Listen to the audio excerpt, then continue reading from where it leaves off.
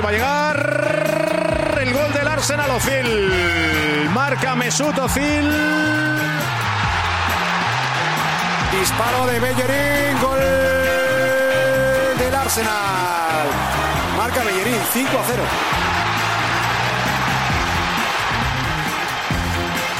This is Arsecast Extra. Hello there and welcome to another Arsecast Extra, as always, with James from Gunner Blog. Good morning to you. Good morning. You're ill again. I'm ill again. God. Arsenal won again. It's all adding up. Yeah. You know what, though? I mean, you could find a new business venture here, is that you could, every time there's an Arsenal win, you could give people guided tours of whatever hospital you're in with you. And then afterwards, they could come on this podcast. Not a bad shout. Not a bad shout at all. Why not? It'd make for lovely listening. Absolutely. This is the sound of James. Beep, beep, beep. That'd be good. Yeah, that would be nice. Yeah. A little accompaniment in the background. Yeah. How was your weekend otherwise? We'll get to the football in a moment, but obviously... Very good. Yesterday I went on a country walk, which made me feel exceptionally old. That's what I chose to do with my time. Right. It reminds me of that joke where the guy he was talking about being part of a golf club, and he says, I'm a country member. And he goes, yeah, I remember. Yeah. Whereabouts in the country did you go? Do you know what? I don't even know. I got in a car that someone else was driving, and I got out and there were trees. That's about it, really. Geography's not my strong point. Right. Did you just shut your eyes, or did they put a bag over your head and... You know, you didn't see any signposts? They put a bag over my head, yeah. No. They put a bag over my head. It was somewhere southeast. I've got a good internal compass, I know that much. Right. How was your weekend? It was all right, yeah. It was good. Football was good. I had a few pints Saturday night. Spent most of Sunday watching episodes of Mr. Robot, which is good. Have you seen that? I've heard that's... No, I've heard it's good. It is good. The guy's kind of freaky looking, the main guy. Elliot is his name, not like the kid from E.T. Maybe that is him. Maybe that's who he grew up to be. No, he didn't. He grew up to be a farmer. Oh, right. Yeah. Fair play. Yeah, pumpkin farmer. That's what he does. He got out of the whole showbiz game, just scarred by the whole thing, you know. And now he farms pumpkins. That's what he does. But no, it's good. It's a good show. I recommend it to people who like good TV. I enjoyed it. He looks like a drawing, though. Is it about a robot?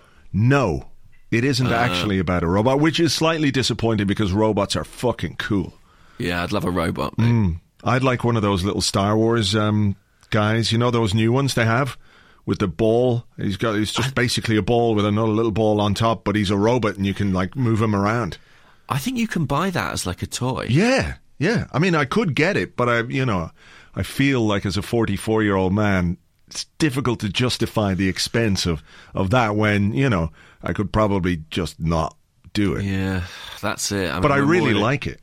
We're more in a country walk phase than a buying toy robot phase, I suspect. Yeah, unfortunately. But so that was it. But overall, quite a pleasant weekend indeed. I'm not sick, which is good, although I did sprain my ankle in five-a-side on Friday, and now it's all swollen and there's kind of weird colours on it. That's not good. Oh, yeah. It's not good, but it's quite exciting when your body goes weird colours, I think. Yeah. You do take some pictures. I remember being in a car crash many years ago, and I had the most amazing bruise, because I broke my arm, but I had the most amazing bruise all the way up my back and sort of down my arm, and it was bizarre colour. It's great, though. Apart from the pain and the discomfort, pain. And the terrible detrimental effect it had on my life for about 9 months. Apart from all that, it was good. Exactly. That photograph of that bruise, you can't put a price on that. No. So look, football, that was good. Yes, I returned to my hometown of Watford. Mm-hmm. I visited my grandma. Oh, right, okay. I mean, I made a day of it, guys. Brilliant. How is she? She's very well. Yeah. Does she make cakes or anything, or? Yeah. She fully conformed to stereotypes by like making me eat cakes and feeding me cups of tea and stuff like that. But the football itself was great. Actually, it was a really good game. I thought the first half was on a knife edge, you might say. Could have gone either way, really. Yeah, there were a few moments, weren't there? I mean, we had some chances, but they also had some chances. Troy Deeney, he's a big fella, isn't he? He's a big guy. He's a big, strong boy. That's what I would say about Troy, yeah. Yeah. He was always going to be a handful. I think that's sort of the cliche that will be attached to him, won't it be, across the season. He's a handful. But he did prove that for Mertesacker and Koscielny, and I thought that the one in particular was the one where he got away down the left and squared it across the box, and Koscielny produced that brilliant sliding interception. Yeah, that was some fantastic reading of the game there, but also a bit of a shit pass, I would say. Yeah. I would be very disappointed in one of our players if, with only a central defender to beat, and in that position, their pass was cut out, Sure. So yeah, great defending from Koscielny, but also kind of a shit pass from Deeney. But he did have a go. He dispossessed Coquelin at one point, sort of muscled him out of the way and off the ball, and cracked a shot with which Cech saved. Now, something that struck me at the time when I was watching it, is this particular to Cech's technique that he sort of saw the ball coming and slowly lowered himself to the ground in order to make the save. Did you notice that, or was that just me? It just seemed... I didn't notice that. So what do you mean? So he just sort of he spent a long time going to ground, basically. Yeah. He sort of lay down and then made the save. It looked like. Interesting. Yeah. I don't know if that's Cech's technique, because I haven't, obviously we've seen him plenty of times over the years playing for Chelsea, but I tend not to watch, or, if he'd make a save, it would be like, you fucking dickhead, Cech. What'd you do that for? Why didn't you let it in? And now, of course, in your hands. Yeah. So I wouldn't notice his technique so much. But maybe it's just me, or maybe it was just that particular save. But he sort of seemed to lie down and then palm it away. And then there was a moment he came out, wasn't there? When Watford played a through ball, came out. Mertesacker was there. Got a bit mixy-uppy. Are you still there? You're not. James is gone. Hello? James? James is... Where is he gone? James! James is back. It's good.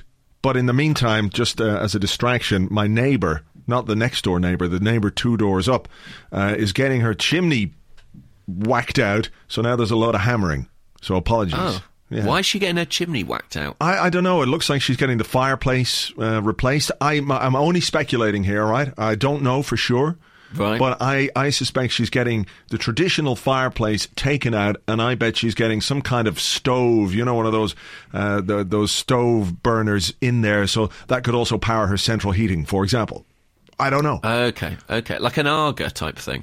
Kind of, but you wouldn't cook on it. It's just you just close the door and you fuck a load of stuff in it, and it heats up, and you can connect them to your central heating systems and stuff. I know the vibe. So I reckon that is what she's having. Yeah, it's got to be. Yeah, it's got to be. I mean, she's a smart woman. She knows what she's doing. Yeah, there's a lot of banging though. So apologies. But anyway, as I was saying before, you disappeared somewhere into the internet. It was scary, the void. Yeah, thankfully we got you back. It was a bit like Tron almost. Had to go in there and rescue you in a kind of a neon motorcycle. But anyway, what I was saying was that there was an incident with Cech and Mertesacker. Bit of a mix-up there in the first half. Yeah, with the ball over the top. Yeah. And did it hit his hand? I couldn't really see from my seat. It sort of did, yeah, but it wasn't intentional. It sort of bounced off the top of his hand and hit the top of his shoulder, and then he whacked it away. It was never a handball, though, I don't think. No, I don't think so either. But they had missed another great chance, didn't they? Aaron Ramsey missed a chance at the back post after Alexis. Another fantastic ball from Alexis to Aaron Ramsey. He'll be, fed up. He could have had a couple of assists to his name as well, Alexis, in the last 2 games. But almost immediately, Watford had a brilliant chance up the other end, and the guy just kind of kicked it wide like a donkey. It was Igalo, wasn't it? He went through to the right-hand side of the penalty area. Was that sort of the one where he sort of just toe-punted it just directly in front of him rather than towards goal? Yeah. And then he sort of half-heartedly fell over like maybe he'd been fouled. Yeah, and then was like, oh, come on, look, Monreal fouled me here, guys. Yeah, As if that was the reason. a classic attempt to cover a poor shot, a goal. That was a really good chance. So there were a few hairy moments, I thought. And as you say, at the other end, Ramsey replicating his miss against United. So at half-time, Watford will have been very encouraged and pretty delighted. They've, I think they look a decent side. They do, yeah, but, Come on, it's my hometown. I'm trying to be generous. That's why I didn't say anything else. I just went, right. Come on. We all know what's going on. But look, second half. What's going to happen, how this one ends. Second half was better. Watford claiming a penalty before we went up the other end and could have had a penalty of our own, and then the goal was scored by Alexis. Where do you stand on the hot debate of the day? In fact, in football these days, it's the one thing that everyone's talking about. Is it Capoue or Capoue? I mean, apparently it's Capoue. That's unfortunate. It is unfortunate. Like if your name was Trevor Plop, that would also be unfortunate. I suppose. I mean, there have been players called Doodoo, players called Kaka. Yeah. There's some unfortunate names out there. We all look back fondly at former Newcastle United winger Brian Penis. And, Bob BM. Exactly. But, the very grown-up part of the podcast. Yeah. But I think it is Capoue. If I was him, I'd be like, this is a chance. When I came to England, I would have thought this is a chance to reinvent myself. Stick an accent on there. Yeah. Yeah. Make it Capoue. Yeah, it sounds more, it gives it that continental flair. Capoue. He was linked with Arsenal endlessly. Do you remember that? I do. Once upon a dream. I think he was at Toulouse at the time. And went Spurs instead. And now he's at Watford, so hope he's learnt his lesson. The Aurelio Gomez career progression. Absolutely, yeah. Absolutely. I saw on Twitter someone called this game, Watford Arsenal, the Manuel Almunia derby. And they said that Cech charging out his goal was a momentary tribute to the Spanish great. Well, there you go. Hard to argue with that. But another Alexis goal. The man can't stop scoring. His groins are on fire. On fire. As are ours, watching him. 10 goals in 6 games for club and country, I believe it is. Pretty all right. It's pretty all right, and mad that he didn't score the first 8 games of the season. Incredible how quickly it's turned around. Yeah. But yeah, I think the first goal was always going to be the crucial one in this game, and just no surprise at all that it was him who got it. Albeit quite a sort of simple finish. I mean, it nearly, it's one of those where it came off the inside of the post, didn't it? I mean, it could have spun the other direction, I guess, but he put it away. And I guess when you're hot, you're hot. This is true, and when the goals start going in, perhaps they continue to go in, as we've seen. Obviously, he didn't score in the first 8 games, and now he just can't stop scoring. Aaron Ramsey, he's been looking for his first goal for quite a while. He missed a great chance in the first half. He should have scored. And then there was a ball from Ozil that he clobbered over the bar, and he's right to have a shot from there. That's fair enough. But it went over the bar, and you're thinking, oh, Aaron, come on, find your range here. And in the second half, he finally gets his first Arsenal goal of the season. It follows a goal for Wales the other night. Could we be looking at something similar happen to Aaron Ramsey? It's not impossible that once he's got that first goal, and clearly, there's a bit of pressure when you haven't scored for a while, when you've missed a few chances that you should have scored, and you should have scored, you begin to feel a little bit of weight of pressure, and even the kind of, I won't say fortunate way that the goal went in, his finish wasn't exactly stellar, but it went in, and sometimes that's what you need just to get things going. Maybe, yeah, and I think what you'd have to say about Ramsey is that even when he hasn't been scoring goals, he's continued to get in good positions. He's somebody who never hides out there on the football pitch. And that's always been true of him for years and years. Even when things were going pretty badly for him and he was a bit of a subject of ire for the Arsenal fans. So I think it's encouraging that he got off the mark in scrappy fashion, I would agree. Not necessarily the kind of spectacular goal we're used to seeing from him. But hopefully he can continue to do that. I was actually really impressed with Ramsey. I was surprised because on my Twitter feed and in the feedback that I had, a lot of fans were frustrated by his performance. They said they felt he made a lot of errors, misplaced passes, missed shots, things like that. But I was really impressed by the way he played from that right-hand side and managed to get involved in the game. His movement was excellent. He kept dragging the fullback inside to create space for Bellerin on the overlap.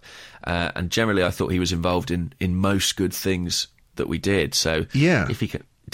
was that your reading of it? Or? Yeah, look, people forget, or it's easy to remember the things that he didn't do well, like the missed chance, and you're thinking, oh my God, you've got to do better from there. And I think he'd be the first to accept that he should do better there. But I thought he really was involved in most of the good stuff we did, like you said.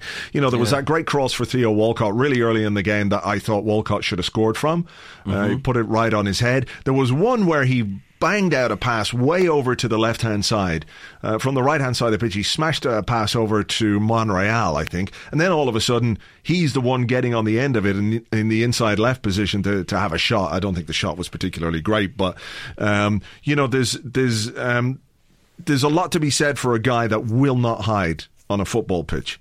He just won't do it. He'll keep plugging away and he'll keep trying. And I think because he's a guy who tries to make things happen very often, that's reflected in some of his stats.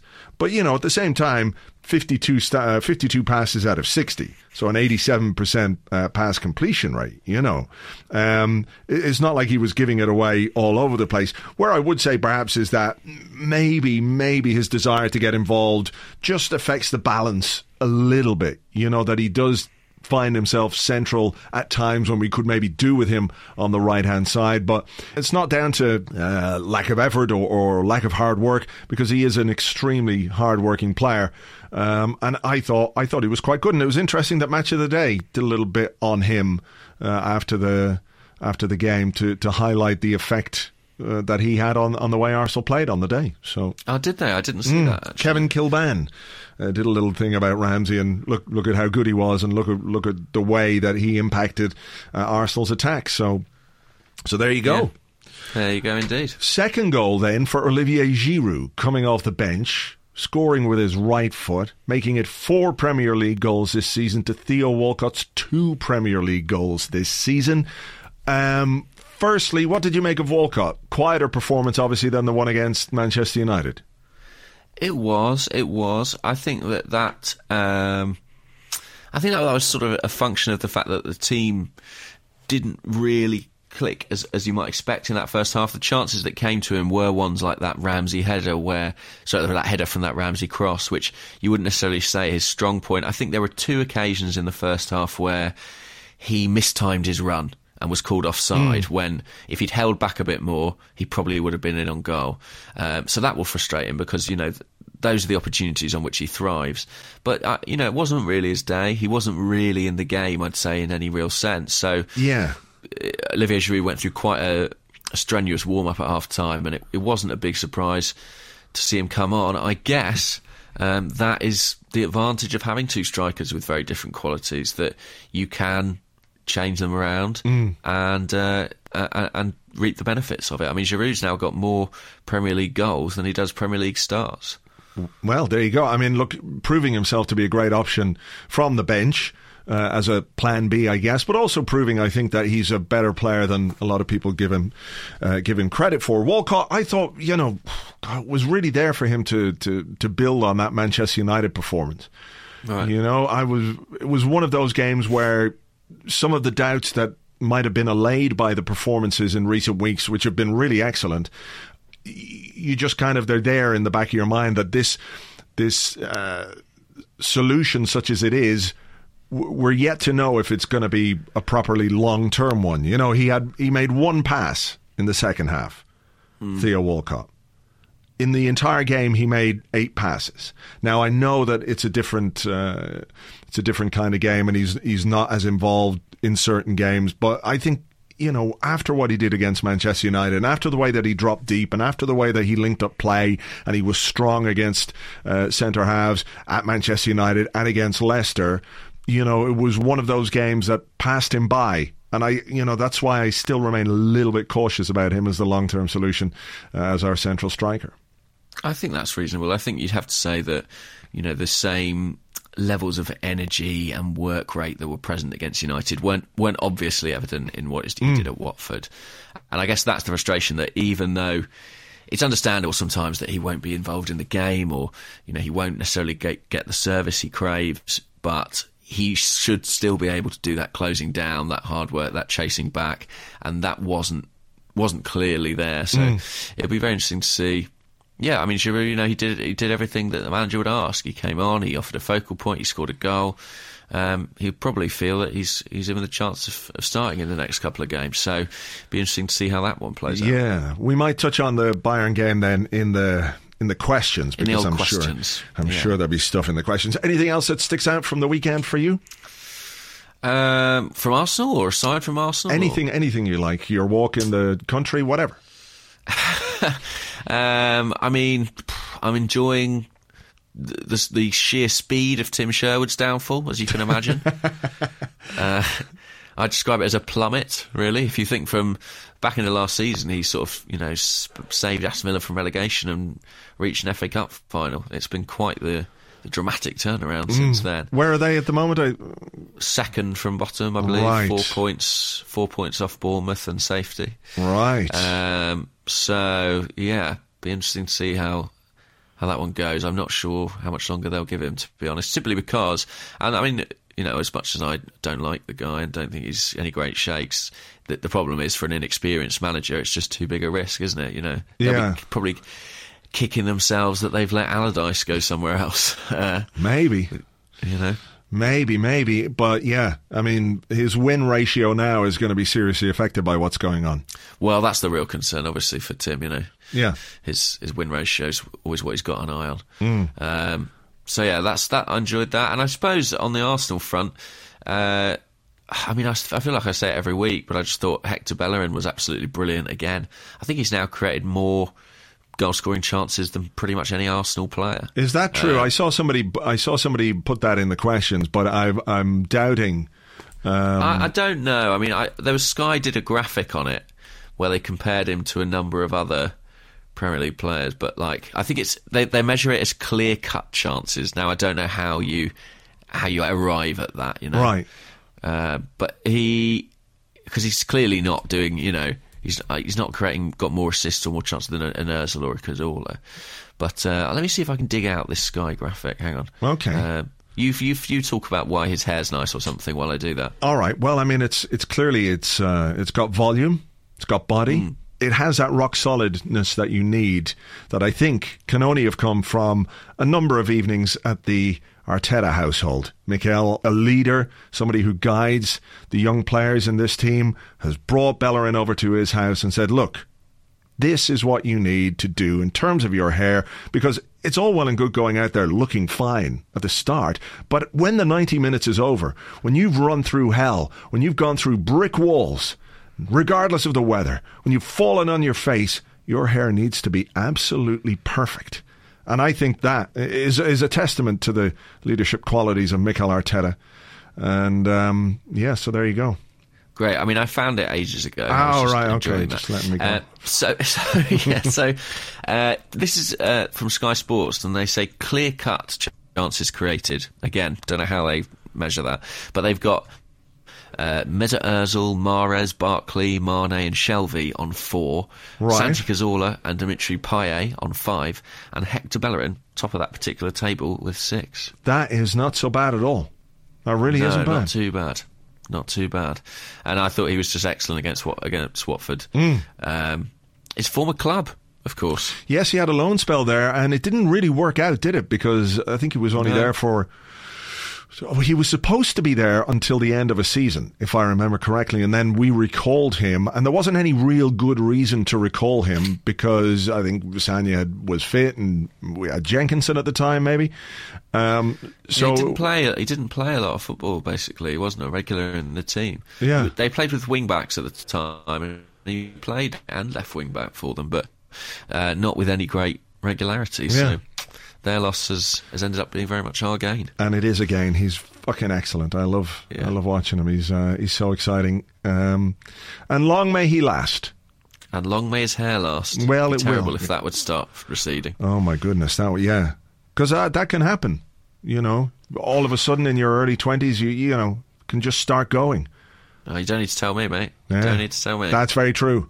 That is very true. All right. Well, look, I think that'll do it for part one. We'll take a short break. Yeah. Yes. And we'll yes. And we'll come back with some of your questions in part two right after this.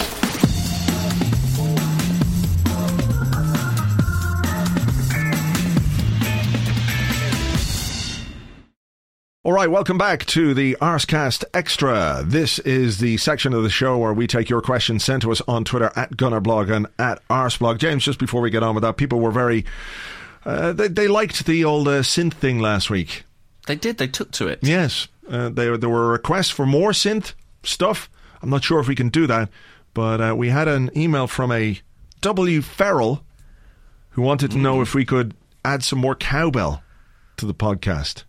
Oh, we might be able to rustle something up. Yeah, we might. We'll just see if we can... Hang on. There we go. There you go. There's some more cowbell. More cowbell. More cowbell, just what we need. All right, we're going to do questions, and I'm going to let you go first. What a guy. I am. What a guy. Okay, let's start with the big one. This is Magnus Holmberg, at Magnus_Holmberg. He says, should anyone be rested for Bayern, or should we play our best 11 no matter what? Well, okay, that's a good question, because if you want to beat Bayern Munich tomorrow night, you've got to play pretty much your best team. Surely. The manager says, we want to make something special against Bayern, and in order to do that, you need guys like Alexis and you need Ozil. You need essentially the team that started against Watford and against Manchester United to really play very, very well indeed. It's not really as if we have obvious quality replacements for Alexis and Ozil if they don't play, because he did talk about resting them, but I can't believe that's going to happen. I just, you know, unless there's a real injury problem or a worry that they could damage themselves further, then you've got to play them, I think, and have a go, right? I think you've got to have a go, and if after an hour the go didn't work, then you'd say, well, fuck it, we'll take them off and just prioritise for the weekend against Everton. But so one, our outlook on the game. Is this a game that we actually want to win? I think we've got to go into it as if we're going to try and win it, right? Because even if we don't qualify from the Champions League group, there are benefits to be had from beating Bayern Munich, if you can do that. Yeah. And two, I don't know what two is, because I've forgotten what one was. Well, we've seen in the past, you know, we beat Bayern Munich, was it March 2013? We went out, but nevertheless, that result proved to be a massive turning point with us and was a huge boost. Yeah. I think we're at a stage of the season when we can afford to go all out to win this game, almost irrespective of our ultimate fate in Europe. Yeah. And I can't see... I saw those quotes about Arsene saying he could rest Alexis or could rest Ozil, but I wonder if that was put to him as a question, saying, you know, do you worry you need to rest Alexis or Ozil? And he said, well, maybe, but, you know... we've got Bayern. Like, I can't imagine that's something that he just pulled out of nowhere. Were you in that press conference? No, I think that was the daily part of, which is sort of the informal conversation that takes place after the actual initial presser. But that's how I imagine that went down. I mean, it's guesswork, but I can't. You know, it's not logical, is it, to rest your two best players for a game where you say you want to make something special, unless you want to make, you know, a special celebration of the life of Joel Campbell. I don't know. So I think they'll both start, yeah. And I think the other interesting one, of course, is the goalkeeper. You know, there was no David Ospina on the bench at Watford, and according to Jeremy Wilson of the Telegraph, there will be no David Ospina for the Bayern Munich game. What has he done? What's happened? I don't know. They've just locked him away. I think they've put a bag on his head and taken him for a walk in the country, and just left him. Good Lord. Yeah. No, I don't know what he's done, but Matt Macy was on the bench, wasn't he, at the weekend? He's gigantic Matt Macy. Yeah, he's a large lad, but so I think that means no Ospina, which I think is probably the right call regardless, right? Yeah, you'd have to play Cech anyway, I think. Against Bayern Munich, you can't leave a goalkeeper like Cech on the bench. It's not like he's tired, So then I think the only question really... Well, no, there's still two areas. One is up front. We talked about Walcott. Okay, yeah, we can come to that. What's the other area? The other one I was going to say is Gabriel. He's returned from fitness. Do you think there's any case that he might come into the side? Perhaps. I mean, I guess it depends what way the manager views the attacking threat of Bayern Munich. Obviously, Lewandowski is in shit-hot form. And it would depend on who he feels is better at dealing with that threat between him and Mertesacker, I guess. Yeah. Well, I suppose the other consideration is if you start Walcott, then Mertesacker maybe offers you a bit more height, and if Bayern do have a set-piece threat, so that could be a factor too. Yeah. So I don't know. Yeah, I mean, Lewandowski's not a guy who's like super pacey, so that's not his threat. Obviously, his movement and his ability to get in dangerous positions is where he's really strong. So maybe a Mertesacker would be better off in that sense because his reading of the game and his positioning and his organisational skills might be a little bit ahead of Gabriel at this moment in time. Yeah, that would be my hunch, would be that he'd go for Mertesacker. Yeah. All right, well, look, this is a couple that are tied in a little bit together. So this one comes from Steady, I_am Steady, and he says, considering that 3 of Giroud's 4 goals have come from off the bench, does that confirm his role as super sub? While Peter Ferguson, at Peter Ferguson 5, wants to know, is it a stroke of genius from Arsene Wenger to take Giroud out of the firing line for a few games? Who starts on Tuesday? He says, Theo for me. Theo for him. I think Theo for me as well, just because although it didn't work particularly well in that first hour against Watford, there have been so many encouraging signs, and I think we've seen Giroud play against Bayern Munich before, and I might be wrong, but I don't remember it particularly well. Apart from the goal that he scored in Munich after 2 minutes. Away from home, which set us on the way to that win. So apart from that, he's got no pedigree whatsoever against Bayern Munich. So carry on. The thing. I can't now, can I? How can I possibly? But that's true. That was the 2-0, right? Koscielny scored the other one, I think. But that's thrown me. I mean, the reason I was going to say Walcott is just because I think the threat he poses is so unique. That speed is such a powerful and particular weapon that I feel like it could undo a side like Bayern who might not be accustomed to coming up against that sort of striker all too often. But Giroud, Giroud is an alternative. I mean, I think I would stick with Walcott just based on the form of the last few games. I think I'd have to look at the Watford one as sort of, a downturn in performances, but probably not enough for me to change it. But Giroud, did, as I said in the first part, he did everything that you would want coming on against Watford. He held the ball up and he scored his goal. So I think he'd have a right to feel a little aggrieved to be left out, but it just seems that Wenger prefers Theo at present. Yeah. What's your... Not so much what Arsene thinks, what do you think? I think probably if you want to replicate the performance of Manchester United, you need to use Walcott. Yeah, that's the thing. And it feels like if we are going to get a result in this game, we're going to have to do something like that. We're going to have to start really strongly, put them on the back foot if we can, because they will kill you with possession like a Guardiola team does, bore you into submission basically by just keeping the ball. So I think we need to put them on the back foot, and the best way of doing that is by having that pace. Because when they do have the ball, and if we can get it back off them and break quickly, then we can use the space in behind. And Walcott is obviously a better option at doing that. So I think that's probably what he'll do. I can't believe, unless there's some serious medical reason not to use Alexis or Ozil, I can't believe that he won't select the both of them either.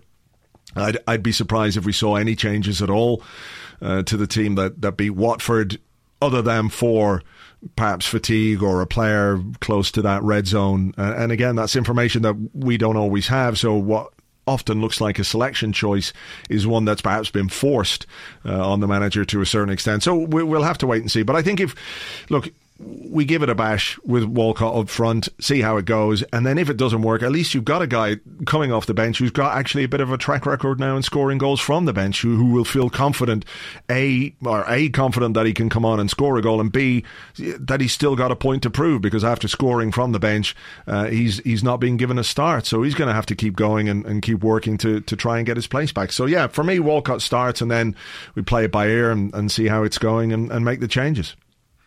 It's interesting because he kind of has been an automatic choice for the best part of 2 years, really, Olivier Giroud. So, as we said before, this is a new challenge for him, and if it lights a fire under him and motivates him, then maybe that is a bit of a masterstroke. He certainly seems to be doing a good job as a kind of super sub at present. Yeah. Should we have another question? Yes, please. Okay, this one, a bit of a left field turn here. This is from Alexander Pallo, at Alexander Pallo, and he asks, Yaya Sanogo, what is happening with him over at Ajax? Good question. I don't know. He doesn't seem to be involved at all, does he?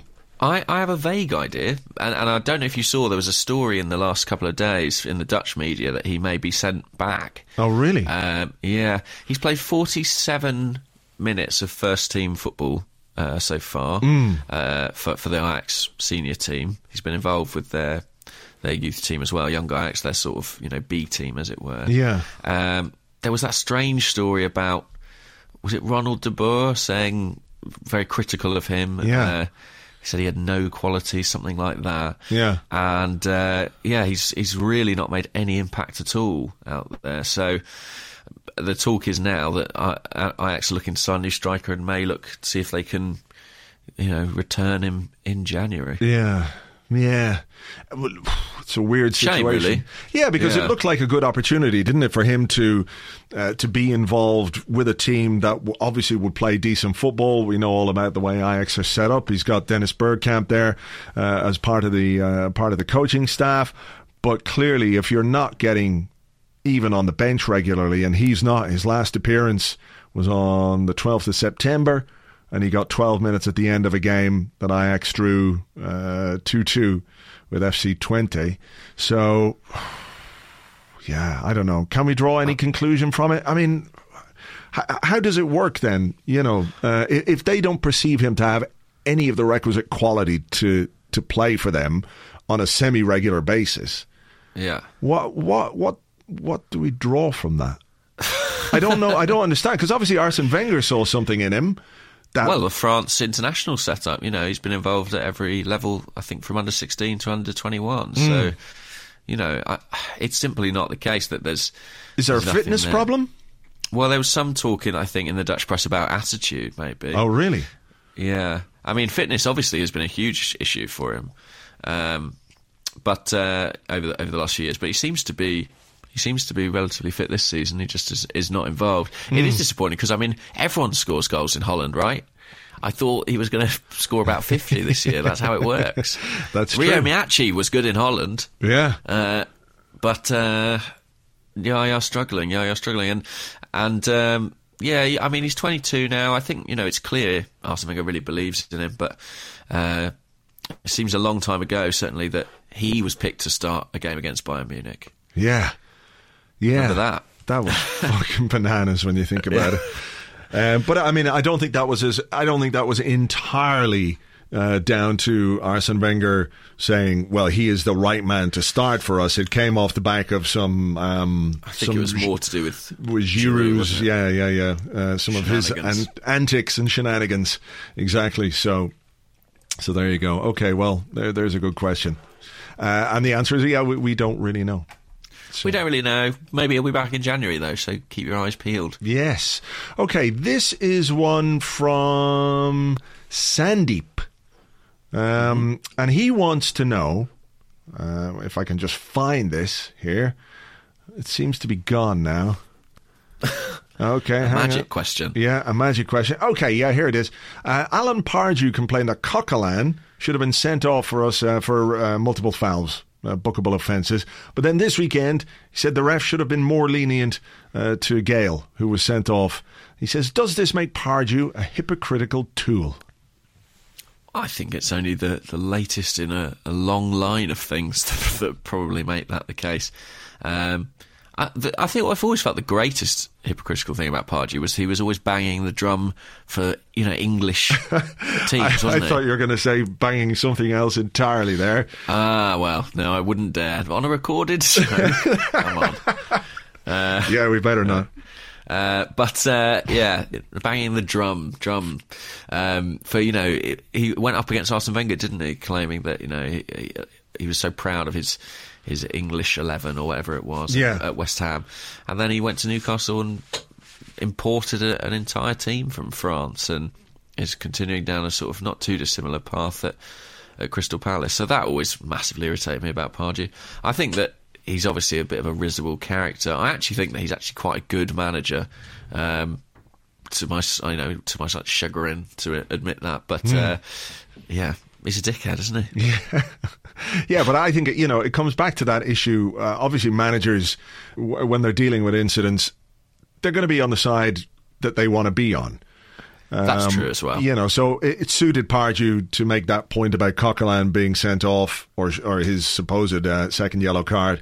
And obviously it suits him not to have his own player sent off, because all he's doing is just trying to get in the mind of a referee ahead of the next game. And, managers will forgive their own players things that they certainly wouldn't forgive an opposition player for. So all sorts of things. Yes. All sorts of things. Yeah. And, our own manager's been guilty of that in the past. I think it's just the nature of the game, isn't it? People are always trying to influence and control as much as they can. Yeah, for sure. All right. Have you got one? Probably. All right. I probably do. Let's have a look. Okay. You've got one? Yeah, I've got one. Okay. I'm not sure we necessarily would take this entirely seriously because, hang on, Aditya Fakri Yaya. What? Okay. His Twitter handle is @Aditya Fakri. Says, what should be enough to stop Lewandowski? Mertesacker, Koscielny, Gabriel, Tortoise Curse, or else? What have we got up our sleeve? What have we got up our sleeve, Andrew, that could stop this man? He's already. I mean, he makes Alexis' form look pitiful. To be honest, he's quite good at the moment. Yes. Tortoise Curse, I don't think is going to work. No. I've got no faith in creatures that move that slowly being able to provide the sort of witchcraft that's needed to stop the modern day footballer. I think if you were going to choose an animal, it would need to be one that moves very quickly, like a cheetah or perhaps a shark or like a swallow, because they can move very quickly and that kind of thing. So if you could harness their animal magnetism to make the curse, fine, but a tortoise curse, no. Mertesacker and Koscielny, I think that's a good chance. Yeah. But perhaps the best way of stopping him is being fully switched on defensively and stopping the ball getting to him in the first place. I know it's a fairly prosaic answer. Are you sure that's better than Tortoise Curse? It's hard to know. Yeah. The Peruvians tried the Tortoise Curse, didn't they, on Alexis, and it just didn't work. No, it didn't work. Did not work. So I think we'd be fools to try and do that, because I suspect people from Peru are much more au fait with tortoise curses than Arsene Wenger is, and certainly Steve Bold, who holds no truck with that kind of behaviour at all. So I think Mertesacker and Koscielny as a partnership will do well, hopefully, against him, but also let's stop the ball getting to him in the first place. So that means the midfield, Coquelin, Ramsey, Cazorla, Ozil, Alexis, even being really, really switched on and stopping them getting into dangerous positions. That is interesting. I'm going to go with the Tortoise Curse. Fair enough. And basically any kind of voodoo. I'm going to be trying to get into voodoo in quite a big way in the next few days. Are you working the game? Yeah. So you could make a little voodoo doll, sit there sticking pins in it in the press box. I know you're not supposed to stand up and cheer, but there's nothing to be said. There's no rule against using voodoo from a press box position, is there? I'm not sure. I will contact the press office about it, but I've certainly, I've never heard that rule. So you'd think they would have put a sign up or something if it was a thing. For sure, no voodoo. No sticking pins in the groins of opposition players. No, they haven't mentioned. It hasn't come up, right. So I imagine it's fine. All right, this one comes from @FitDog, but he's got 2 T's and 2 G's. So he's a bit like Jamie Foxx there, who annoys me with the extra X in his name. You don't need the X, Jamie. Everyone knows. Nate Dogg had 2 G's. Yeah, but maybe there was another Nate Dogg. Maybe there was another Nate Dogg. Yeah, maybe, probably. Or maybe Nate Dogg preferred to be called Nate Dogg like that, and nobody knew. Maybe it was like a Gnabry situation. Yeah, like Ganesha from the Beano. Yeah. But anyway, Fit-to-Dog. He wants to know, who do you think can kick the ball furthest on the team? I'm excited already. Yeah. Oh, right. Out of anyone? Out of anyone, yeah.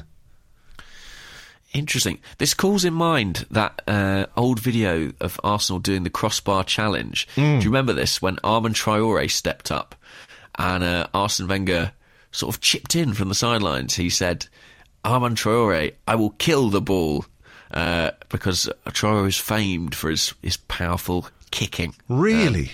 Yeah. I don't remember what he did with the ball in that crossbar challenge. What, he probably kicked it wide, I think did he kicked it. I mean, it wasn't very good. That was the main issue with Armand Traoré. He wasn't very good, but he was known for having this... he had a martial arts background, I think, and he had an incredibly powerful left foot. Right. But, there you go. Just a bit of trivia for everyone. Fantastic. I think, who can kick the ball furthest? I mean, goalkeepers should be good, right? Because they are trained in that, right? They're accustomed to it. So Petr Cech... I mean, Ospina's not the best, actually, for distance... But Petr Cech certainly would be a contender. Yeah. Just trying to think beyond that. I mean, in terms of sheer power. Yeah, I mean, you'd like to think Alexis could give it a good whack, but I think you're right. The goalkeeper, that's what they do. They fucking lump it down the field. And Cech, I think, is a good kicker. Ospina, too much height in his kicks for me.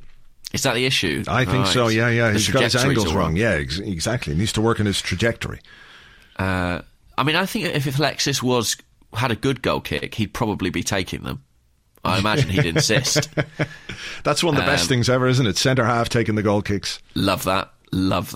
Yeah. Also because it creates a really tricky situation. Because presumably if they screw it up, everyone's onside, effectively. Yeah. So that's always exciting. It's actually quite tiring. I used to have to do it a bit for the Astro team I played for. If our goalkeeper had an injury or what have you, you'd have to run and give it a good lash, and then obviously you're running out again to make sure you're in position. It's quite tiring. And if the ball comes back towards you as you're running out, it's like, oh Jesus, it goes over your head or whatever. It's a nightmare. Yeah. No, I think technically, you'd imagine Cech would have to be the best. I mean, back in the day, Podolski, I reckon, would have given it a good go. Get some distance. Oh, yeah. Who Ramsey? Ramsey, I think, would be up there. Who would kick it the not furthest? Great question. Who just would get the least distance? I always felt like Gervinho would never have got it very far. He could never get a clean contact on a ball. He was the worst person at kicking a football that I've ever seen. It was every time I was like, what is this thing at my feet? No, I know. The kicking it was the one part of the game he'd never worked on. Do you know what I mean? He was like, I can dribble, I've got movement, blah, blah, blah, but I have to kick it as well. I think he would have preferred to just dribble into the net. I'm looking down the squad list now. I think... From the current squad? The least far. I don't know. For some reason... I mean, the current squad's quite good. We used to have a few players who were quite scuffy. Sonogo's another one who you wouldn't back. Song, yeah. But looking at the current squad, I think there's a lot of people with fairly decent technique to smash a football. I mean, for some reason I'm suspicious of Kieran Gibbs. Just going to put that out there. Yeah, I wouldn't put a lot of money on Gibbs either. Or I have to say, Callum Chambers. Yeah. I feel like he would caress the ball a bit too much. Too soft. Yeah. Maybe Theo Walcott as well, you know. Yeah. Yeah. Don't know. He likes the side foot, doesn't he? He does, yeah. Rather than the laces. This is it. Yeah, I don't know. Coquelin? I think Coquelin's got a good clump on him. He likes to pass it side to side and stuff, so, you know. Okay. All right, I'll give you that one then. Yeah. I mean, the only way to do this is to line all the Arsenal players up and just get them to kick the ball as far as possible. Yes, please. I, for one, would find that very entertaining, if anyone from .com is listening. Yes, please do that. Make it a feature. Who can kick the ball the furthest? The Arsenal kicking the ball furthest challenge. You can make a whole series of it on Arsenal Player. I guarantee you 1 retweet. Yeah. If you make that happen. Yeah. Have you got another one? I haven't actually. I'm all out. Right, okay, well, yeah, I do. But first, it ties in with this one. This one comes from David Unan, at David_Unan. And he wants to know, do you think if Arsene grew a beard, we'd have an even better chance at the league title? Treble even. But hey, before you get on to that, did you see the picture of Stan Kroenke at the game? Did you see the TV coverage of Stan Kroenke? No. You didn't see his mustache. Has it got out of control? It's like I must have a picture of it here somewhere. Maybe I can find it. I mean, you're going to have to describe it regardless because we're strictly in audio format here. It's like an albino caterpillar. Oh my God, I can top see lip. it. Good God, I can see it. Have you got it? Yes. Oh my! It's like what? Why is it white and his hair is grey? What's going on? Firstly, the hairdresser needs like a serious talking to there. Serious. Well, I think Stan. I mean, I don't want to speak out of turn, but I think Stan wears a wig. Does he not? I don't know. I mean, if you were going to wear a wig and you were a billionaire, you'd get a better wig than that, right? That's you get true. like Look a at Elton mohawk, John. or you could have long flowing hair like Fabio, or you could have, I don't know. You could have whatever hair you wanted. You could have different... Oh, my goodness. What's that? It's the door. Don't worry, there's someone else in there. Okay. I'll sort it out. Right. I mean, look, I'm looking at a picture now, and I'm telling you now... there is no one there. I'll have to go and seal with this. Okay, Pause hang for a on. second. Play synth or something. Yes, okay, here we go.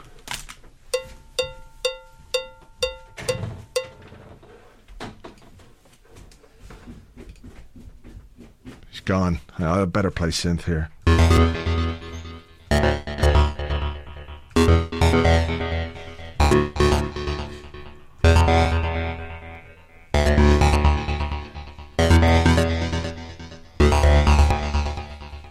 That's pretty much all I know how to do, unfortunately. I hope he comes back quickly because I'm at the end of my synth range here.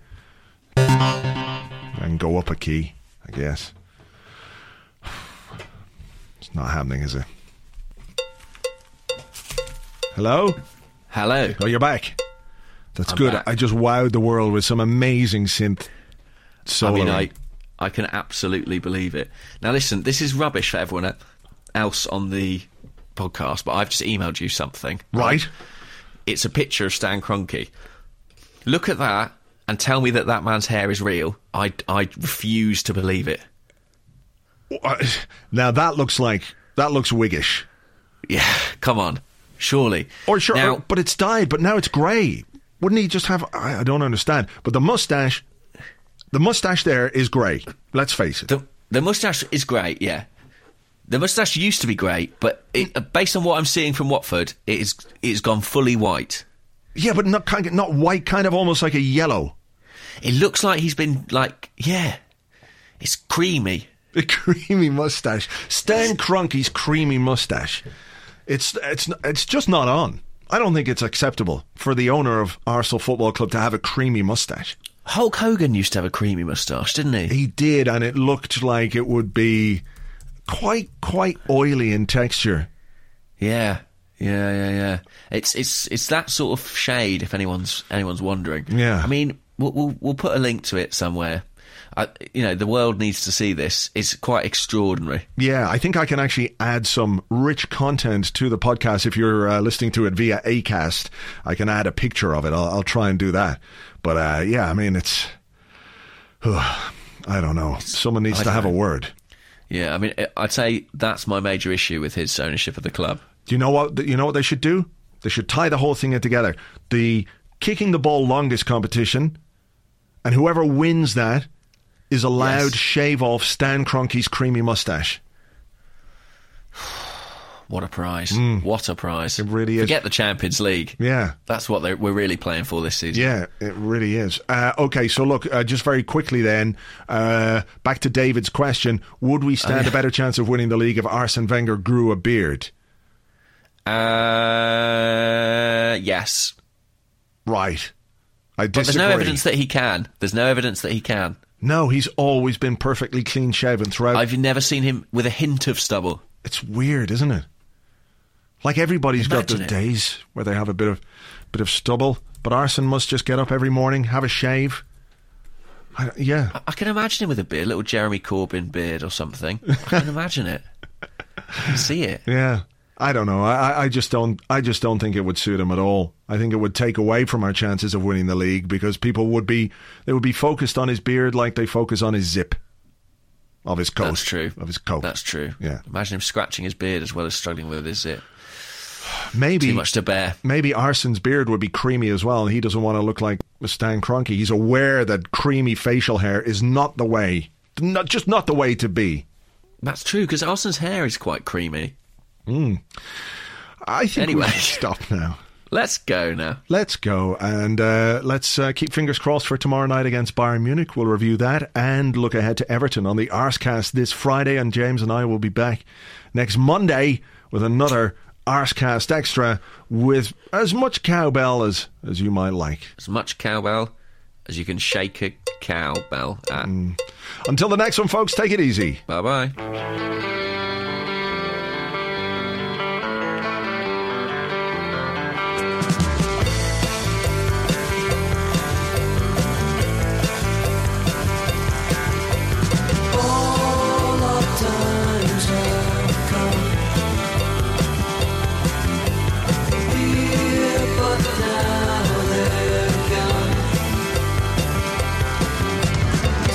Don't feel the reaper, nor do the wind, the sun, or the rain.